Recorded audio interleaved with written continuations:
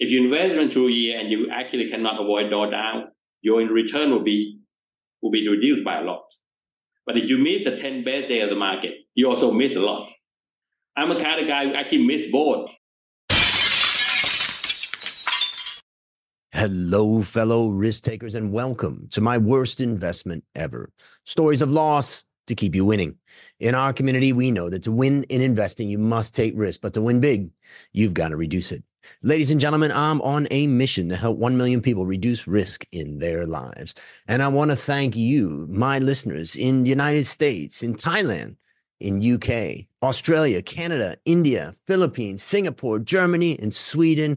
Thank you all for joining this mission. Fellow risk takers, this is your worst podcast host, Andrew Stotz from A Stotz Academy, and I'm here with featured guest Therapong, Vachirapong. Therapong, are you ready to join the mission? Yeah, go ahead.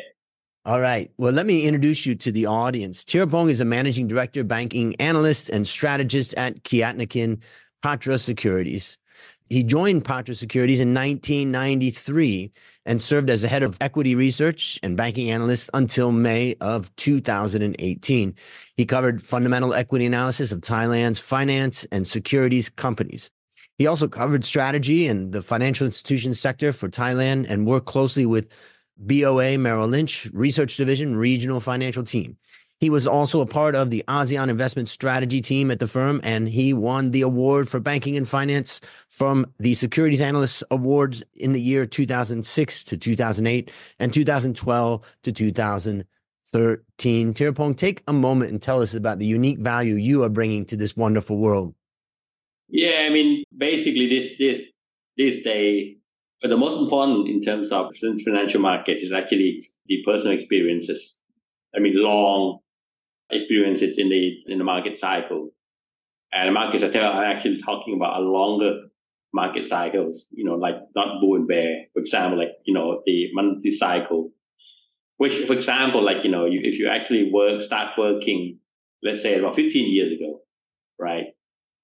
I had, a meeting with my colleagues during 2018, discussing about, interest rate trend and also inflation. You probably can guess what would be the conclusion of the meeting. Probably about 90% of the people actually, they didn't believe in inflation. Mm. And they actually didn't believe that the interest rate would go up this high, like in the US. If you were asking people back then, 5.5 would be unimaginable, I would say. So long experience, people actually get used to, the QE period, zero interest rate. And they always, use the mean reversal. I would say, basically look at 10-year average. People actually cite, R star would be about 0 or 0.5. That kind of, norm. And then you remember like PIMCO essentially came up with the term of new normal. The interest rate will stay low, the world of inflation is dead, et cetera, et cetera. And suddenly, basically now we're actually in a chronic inflation world. And now back and forth between, disinflation or maybe a deflation and going back to maybe back and forth during this time. I think if you actually even myself, I have to actually read back the history of inflation to understand what's going on. People question about theory in terms of, monetary theory or in terms of inflation theory. And because of QE, people actually gave up believing in those things and trying to actually come up with a lot of explanations like, globalization, relocation of manufacturing to China, et cetera, to trying to actually justify low inflation. And it's very hard for a lot of people to shift to a new world, we are no longer at that kind of, zero interest rate environment anymore. And that is actually one of the, I would say, long experience that would help people to understand the long market cycles, a bit more rather than looking at, 10-year, 15-year, in terms of average and looking in terms of mean reversal, which is actually more typical analytical tool. It's interesting. I mean, you and I started about the same time. I moved to Thailand in 1992, teaching finance at university. And then I got a job as an analyst in September of 1993. And I remember that the stock market basically doubled in my first 4 months of sitting in my job. And in January, the number I remember was 1789 for the set index in January of 1994. But it's interesting in this day and age of AI and stuff, where you really see that experience and stories and having lived through things is something that is now a competitive advantage for us as we've been through many different cycles. But I'm just curious, one of the things that I heard a lot of, I know in Thailand, they complain that there's not enough analysts. Maybe analysts want to do other things. I don't know. But I had a friend of mine just tell me the other day that the job of an analyst is going away, and it's already gone, and it's just a dying, breed. And I have my questions about that, but I'm curious, what you've experienced over the years and what you see now as far as the job of an analyst. Well, I can think of quickly 3 factors that might contribute to that. I think number one, if you remember when Bernanke actually brought about this MMT, this QE, policies, and you basically trying to maybe fight it back a little bit at the beginning of the cycle when valuation actually, went too high, interest rate went too low. And then suddenly, this kind of momentum keep on going. And fundamental analysis actually has suffered, cannot keep up with the momentum of the liquidity driven market. And a lot of them actually got it wrong, couldn't really actually expand by any theory. For example, you have 17 trillion of bonds actually trading a negative yield, for example. If valuation would be infinity in terms of using a discount rate at the negative number. So that's number one. The QE actually destroy all the things that we use as a principle of fundamental analysis. I think the second thing also, I would say, basically because the structural change that's been happening in this time around, from QE, to maybe some sort of maybe an aging population everywhere, including Thailand, which actually one of the fastest aging, country that I've seen. We actually gone from aging to aged in 18 years. Wow. Faster than any country that I can actually look at the statistic. So that actually been a major force, in terms of changes. And a lot of equity analysts actually couldn't really actually understand what's going on because this thing happened like in, 50, 60 year cycle. The last cycle that you see the population shrink would probably be like the end of World War II. After that, you have baby boom, and then you have, still an ongoing of population growth. And you remember like maybe 20 years ago, some writer actually wrote a paper that, the global or the world would be overly populated. So that kind of prediction always wrong, but now, on the high side. And now we have an aging society, and that affect like China, affect Japan, 40 years ago, and now affecting Thailand for the last 10 years. I think that kind of thing that, people actually cannot really come around and understand what going to impact the economy and also impact the fundamental analysis. So that would be the second thing.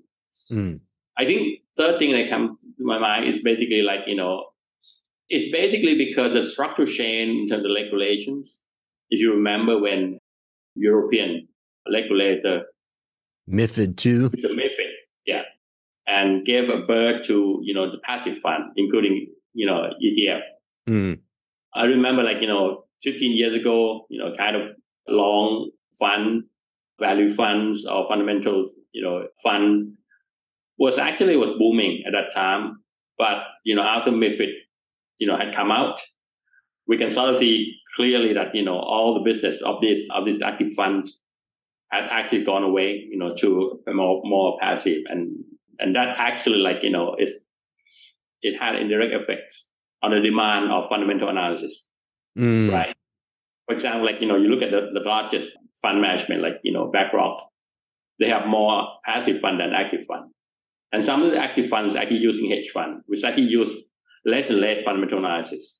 And also, you look at Thailand now, about 20 to 30% of the trading volume now is not on a value trade It's basically on high frequency trade, which actually rely on algorithm like intraday trade, arbitrage trade for example, and that actually use a lot less in terms of service of equity analysts. So those three things happening in the same way at the same time.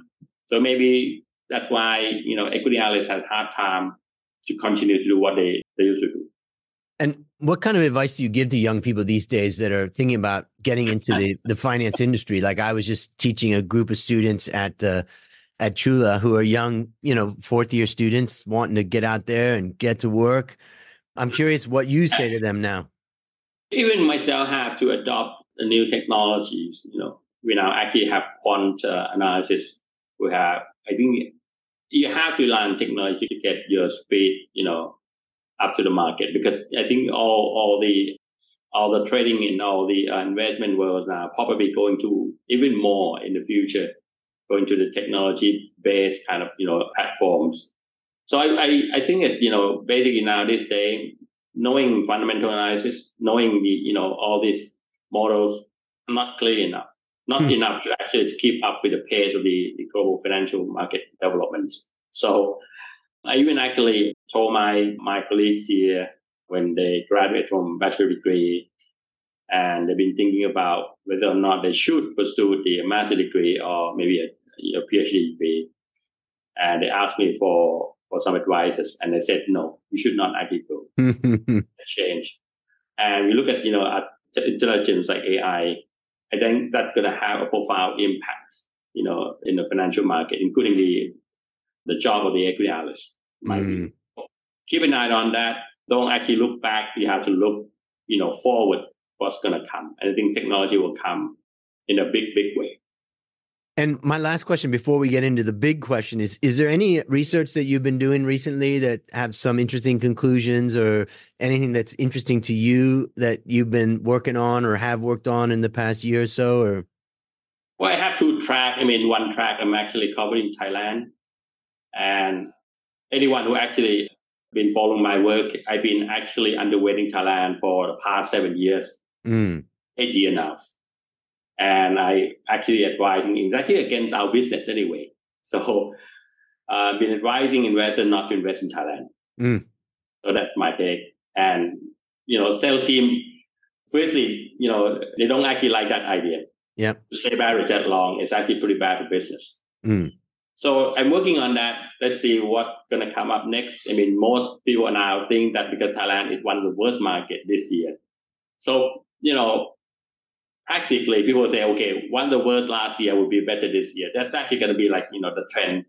I would probably not going to be surprised if, all Thailand strategists, would write year ahead piece for Thailand as a positive tone. But I doubt that, in terms of fundamentals, would Thailand overcome all the structural headwinds or not? So is Thailand like dead? It's not, because as you say, after this long of a period of underperforming and all that's, certainly in the price, and people have been disappointed for a while. And I'm just curious, and you've just highlighted that there's some people that they like to just, say, well, what was bad will become good and what was good will become bad.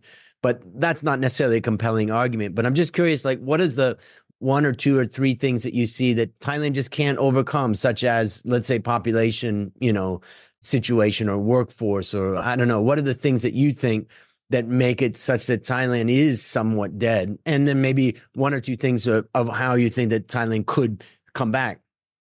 Sure. Well, I think that definitely, for me, I just met some of the regulators, from the fiscal side and also from the monetary side. I don't get the feeling that they actually up into it, maybe because of political situation in Thailand in the past, 12, 15 years. We don't have any political consensus to reform the economy, and we need reforms. That's very clear. I haven't actually got the sense.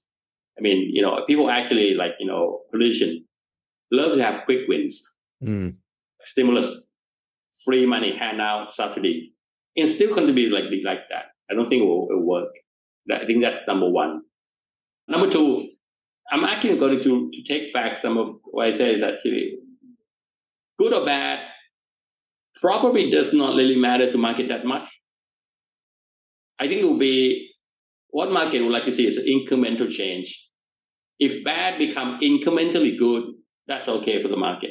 If good market become incrementally bad, market doesn't like it. So basically, like, it's a rate of change, I would say, that affect share prices. Now, people actually hope for, for like China, for example, they expect rate of change to be coming from fiscal stimulus, and it didn't come. And the same thing, people expect, fiscal stimulus to be big, and, some of the policy will be implemented. I think they'll be disappointed, in my view, because I think we lack of political consensus. I think thirdly, especially, I think the market actually linked to monetary policy and linked to the credit cycle. And that's multi-year cycle. And you look at Thailand today, the credit cycle is actually at the peak. And what I'm saying is actually, the peak is actually higher than 1997. If you remember, when we have Tom Yam Goong crisis. At that time, private debt GDP is about 135%, but we're running at about 8% current account deficit. And it blows up because we use a lot of the capital, foreign capital to invest in the non-tradable goods. And then we have to devalue currency. At that time, private debt was high, but mostly it was actually being affected pretty significantly because the 135 also include, the external debt. So when you devalue currency, like 135 become 150, in 1 month, for example. So that kind of debt cycle. Yeah, I remember about 25% of total loans by the time we got to 1996 or 1997, 25% were foreign, US dollar denominated versus 5%, when the kind of BIBF and the liberalization stuff was announced. So there was definitely a lot more exposure. Is there a lot less foreign currency exposure these days, or is it less, a lot less? Right. So we basically become like, a net export of capital. Before we are a net import of capital to invest in Thailand, but basically we invest in the wrong way. And the second mistake Bank of Thailand did is essentially liberalize, the capital accounts, but actually fix the exchange rate. Yeah. You cannot do that. That's and you are the central bank, you should know better anyway. Fast forward to this year, we're a net exporter of capital, not importer. But that doesn't mean that we don't have any problems. The problem is actually on the opposite side. In that time, we have, the external balance issue. Today, we have very weak domestic growth dynamics, and that depresses the economy and reduce the imports and reduce investment. So basically, become like low growth, and we don't need capital. So we have excess capital everywhere because a lot less opportunity to invest. If you look at the return on asset of the stock exchange of Thailand, it's pretty low. So you better actually look at Thai company now in the past 10 years. They've been investing overseas. I'm talking about the FDI by the Thai company investing in Europe, investing in other countries, because in return of the asset in Thailand is too low. I thought like 10 years in terms of portfolio change. About 10, 15 years ago, return on equity in Thailand about 25%. Today is 7%. So you will be surprised why I'm so bearish for Thai equity. The 7 is actually how much you deserve in terms of valuation. It's quite difficult. So that will be the second thing, that the debt level is very peak. And the difference is actually, remember that that time, the debt level in 1997 was actually dominated by corporates. Yep. Today, it was actually mostly consumer. That's actually consumer. And that is very difficult to deleverage and become political. So basically, it's a different problem. I'm not saying that, which one is the worst, but basically, you have a different kind of issue there. So I think that would have to, the government has to think about how to deleverage and at the meantime, to preserve the growth. So that would be the second thing, that the debt level is actually quite high. It's going back to maybe, 15, 20 years ago, whatever that was, we saw a huge jump in consumer debt.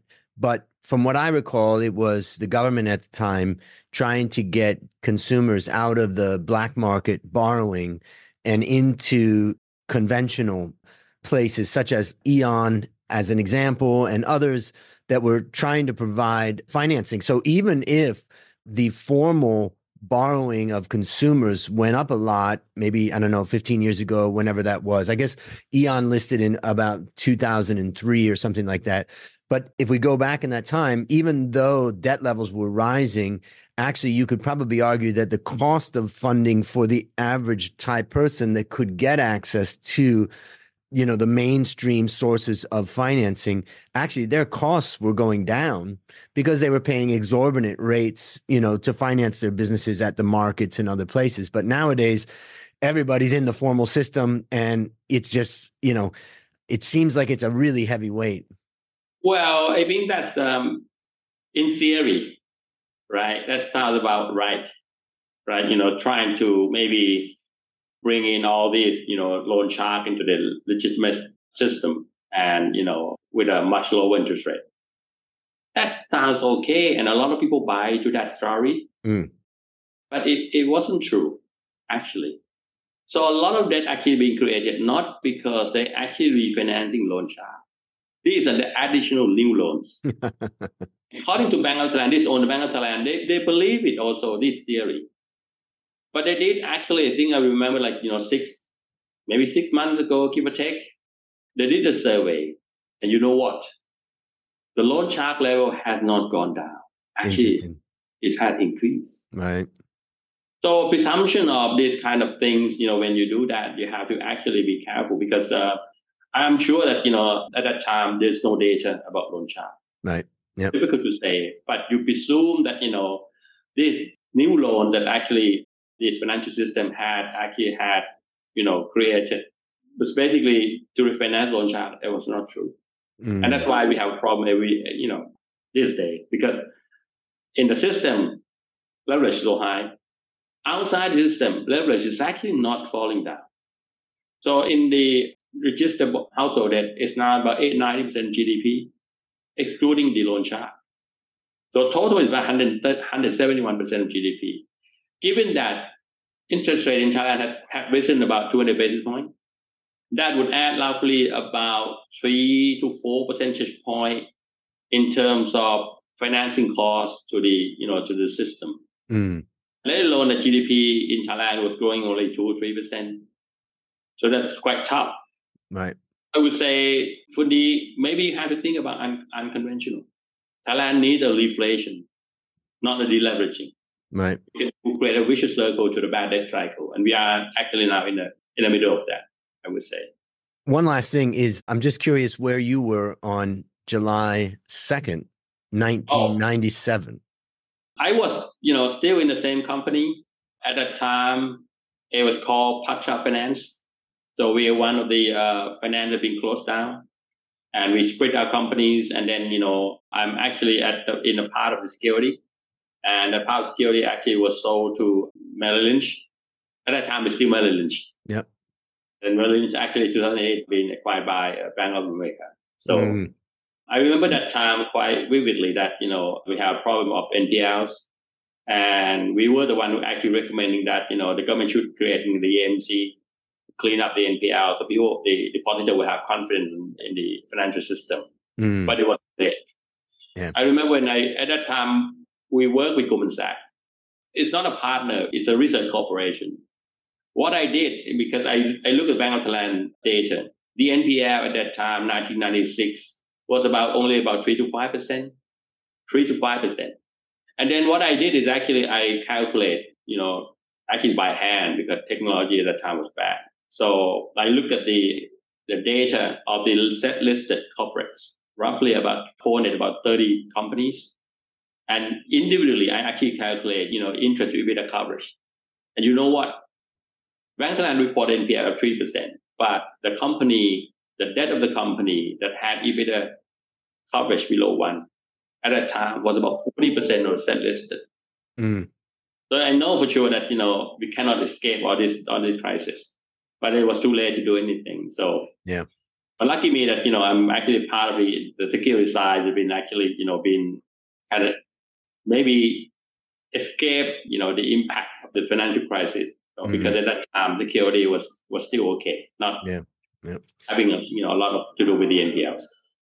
Well, now it's time to share your worst investment ever. And since no one goes into their worst investment thinking it will be, tell us a bit about the circumstance leading up to it, and then tell us your story. Okay. This is when you ask me, when you actually send me the email on this question, gave a lot of thought about it. The problem actually, I couldn't find any big, mistake that I made. And well, so the answer to you on this question would be the problem of this kind of big mistake investment for me is actually I have too few. What that means is actually I'm actually a risk averse guy because I have pretty strong, kind of belief or rule, if you like, investment rules. Number one rule is actually avoid the maximum drawdown. I know it's actually the drawdown and the 10-day of base market that contribute a lot for your investment return. Right? If you invest through a year and you actually cannot avoid drawdown, your return will be reduced by a lot. But if you miss the 10 best day of the market, you also miss a lot. I'm a kind of guy who actually miss both. So the average return that I have, so basically I'm kind of risk averse. I'm actually like, I always buy stock when it went down a lot. And I always like, hold cash when the market actually goes up a lot. So I miss a lot on both sides in any way. So that's my mistake. I think if I may, I should have been, taking a bit more in terms of risk, because you cannot actually increase your return without taking, a calculated list. For example, you can actually do like, 1 to 3, like, 1 downside to 3 upsides, or you can actually look at, kind of, weighted probability of, of risk. But I kind of not really doing that at all. So I think that's my mistake. It's the opposite, maybe opposite of your question, but I think it's actually a real problem too. And I know a lot of people here had that. If you look at the wealth management account in Thailand, it has too few. Right. And I think that most people in Thailand, in general population, they do not actually have any, they don't have sufficient financial literacy. They leave money on bank account mostly, or maybe bonds, and that's it. And maybe buying lands and gold. So those are actually the majority of financial assets that in average, not the whole. Right. So basically, you look at that. I think I'm trying to think about it. Is actually what the cause of it is. I think maybe because in education in Thailand, you cannot find any single curriculum from secondary, high school to even university teaching about financial literacy in Thailand. That is very strange. I don't know why, but it's true. Well, I think it's the case all around. When I look at myself, I always say I was a kind of a poor kid from Ohio, and I always saw myself as not having a lot of money. So even as I started to accumulate, wealth, I was very careful. The other thing is when you're working in the securities business, also you're making good pay. And so you have less of a need to necessarily go out and try to make a huge return. And then the third thing for me was that in 1995, my best friend and I had set up a coffee factory in Thailand. And that company, Coffee Works, now is about getting close to 30 years old. But basically, I had to make sure that we never ran out of money and we always had money to pay the payroll. And so I always had to be maybe kind of a barbell strategy where that was extremely high risk investment. And therefore, the other money I had to be really careful with. So what do you think is the source of what caused you to be in a situation where you didn't take as much risk, let's say, as maybe another person? Okay. You asked me about what I do. So I told you about 2 tracks. One track is actually doing my job, analyzing Thailand, analyzing, banking system, et cetera, et cetera. The other part of my job is actually because I'm retiring, counting down, now less than 2 months now. And I'm actually worried about my colleague, young colleague who actually just graduated and joined us. And actually I've been teaching them in terms of financial literacy, how to actually make money. I mean, salary cannot make people rich, that's for sure. So basically, I'm talking about, in terms of compound investment, time value of money. You save early, you make more money. Those kind of things is actually that's my kind of, two track. And also I'm actually doing it for my PA account because I'm not investing in Thailand. I'm actually investing outside because of compliance. I cannot invest in Thailand, right? Because I have a lot of inside information. So basically I invest overseas. So that's my two track, like, teaching the young, colleague, to understand and to actually start investing early. And also, do a little more study, in terms of investing overseas, in terms of macro investment, in terms of, stock bonds, currency, things like that. I think that's my two track. What I learned, key takeaway, three things, in my past is like, I look at the history of all kind of, best performing, investor, starting with the best record I have, for example, like Duncan Miller, 30 years with 33%, never a single year of loss.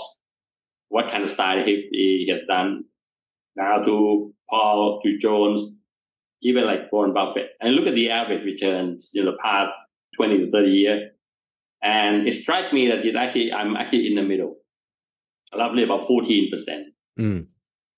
So Howard Mark would be 19, for example. He's actually like a risky kind of people who actually invest in the distressed asset. So he's actually the best in terms of calculated risk.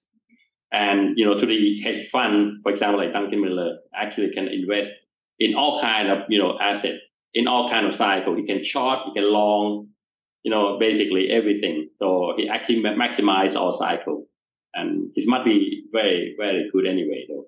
So that's my kind of conclusion. You have to check your style. You cannot be everything. Mine is actually value investing.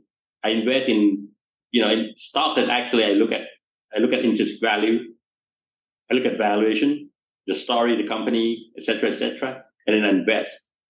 I'm not actually participating in QE rally, so I miss a lot. That's the momentum trade. That's the momentum investor. Right. A lot of people actually do that, and a lot of people make money on that. Also, the other one is actually like short expert. Like the one who actually short CDO, like Michael Burry, like the big short and all this thing. So I have to find myself and actually talking to my colleagues and say you have to find your own style and just understand it before you actually commit it into this investment, because it's really a serious business. So that's my kind of the second thing that I've been doing. And what's a resource that you'd recommend for a young person? You've talked a little bit about some of the teaching and stuff that you've done, but I'm curious, where would you send them? This is actually in-house mostly. Right. I don't do social media. I don't do podcasts. I don't do anything. I'm not active in any Twitter or this stuff. I read news, but not really actually. And I do not post anything, in the social media. And is there any particular book or author that you found over the years that was really valuable for you? Well, there are lots of books, but I think I actually read, the Capital Without Capitalism. Capitalism Without Capital, sorry. I think that's a good book. Service monopolize, the world. And I think the same thing is actually like, the Peter Thiel 0 to 1. I think business world has changed, and you have to understand it before you start investing in businesses. In buy stock, meaning that you actually have to understand businesses. I think it will change deglobalization, technology, and the next thing the world is actually going a path.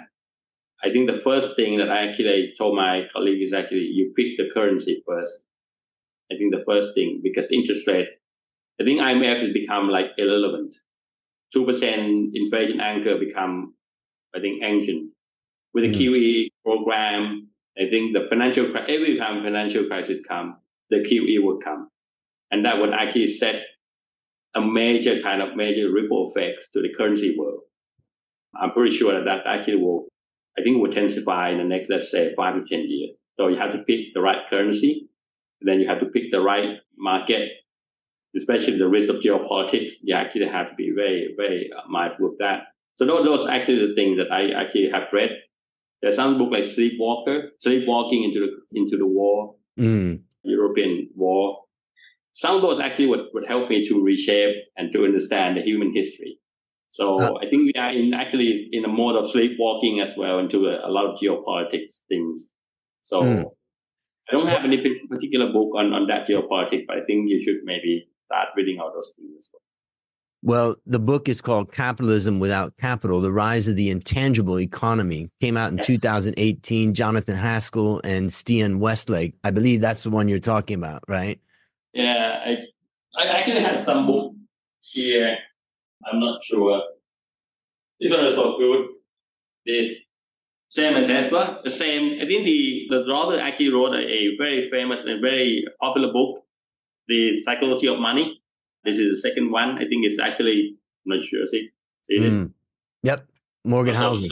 Yeah, so a lot of these things, I mean, some of them like AI and also this kind of new I probably haven't read it yet, the new geopolitical map explaining how these geopolitics will become important. Like, you have a lot of driver in terms of geopolitics, like number one ideology, like the Crusade War, the democracy versus the socialists, and you have kind of differences, during Cold War and now coming back. Second thing is actually the trade war, also actually coming back as well. Proxy war, the superpower war between US and China, definitely. We're linked to the tech developments, that's for sure.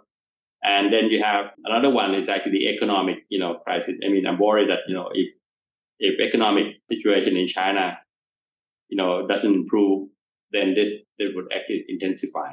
Mm-hmm. And next year we have a lot of election in a very big democracy world, starting with Taiwan. Hopefully, it's not really going to stir up anything. So there are a lot of books related to that. I can't remember all of them. Yep. And Morgan Housel was episode 255, just when he put out his book, The Psychology of Money. And the book you're talking about is Same as Ever, which he's just come out with. I haven't read that one yet, but I look forward to reading it. Let me ask you, last question. What's your number one goal for the next 12 months? Well, I think number one goal is actually start investing because I'm retiring. I'm actually building my retirement portfolio. So far, so good. I still have a lot of cash, and my retirement fund will actually add more cash. So I have to deploy it. I have to be careful, not really trying to gauge the market. And I have to try to pick the winner. I mean, people actually talk a lot about the dollarization, talk about this currency here and there. I have my own views. I pick the winning, currency and pick the winning business and looking at long-term trend. So I actually have a bit of both, in terms of the bond, the fixed and currency, and a little bit of the alternative. I'm actually now in the next 12 months or so, I'm trying to build it, and hopefully that it will last, in the next, let's say, 5 to 10 years during my retirement life. Well, you're highly qualified to do that. Well, listeners, there you have it. Another story of loss to keep you winning. Remember, I'm on a mission to help 1 million people reduce risk in their lives. As we conclude, Therapong, I want to thank you again for joining our mission. And on behalf of A Stotts Academy, I hereby award you alumni status for turning your worst investment ever into your best teaching moment. Do you have any parting words for the audience? Well, I think it's this time around, I just read a lot of brokers year ahead piece. They're normally actually producing like 2024 outlook as a year ahead piece. I couldn't really actually find any conclusive or any kind of, theme that I can actually rely on yet. I know the world is actually quite difficult this day, difficult to actually invest. But I think stick to your style, stick to your approach, and be patient. I think at the end of the day, investment is actually not difficult. If you actually don't have, this mistake of, irrational kind of decision, i.e. like, you have emotionally compromised decision when you see stock price up, you envy your neighborhood that, they make money and things like, don't do that. So basically, you stick to your goal, stick to your principle, you will do well. Fantastic. Well, that's a wrap on another great story to help us create, grow, and protect our wealth. Fellow risk takers, let's celebrate that today we added one more person to our mission to help 1 million people reduce risk in their lives. This is your worst podcast host, Andrew Stotts from Bangkok, Thailand, saying, I'll see you on the upside.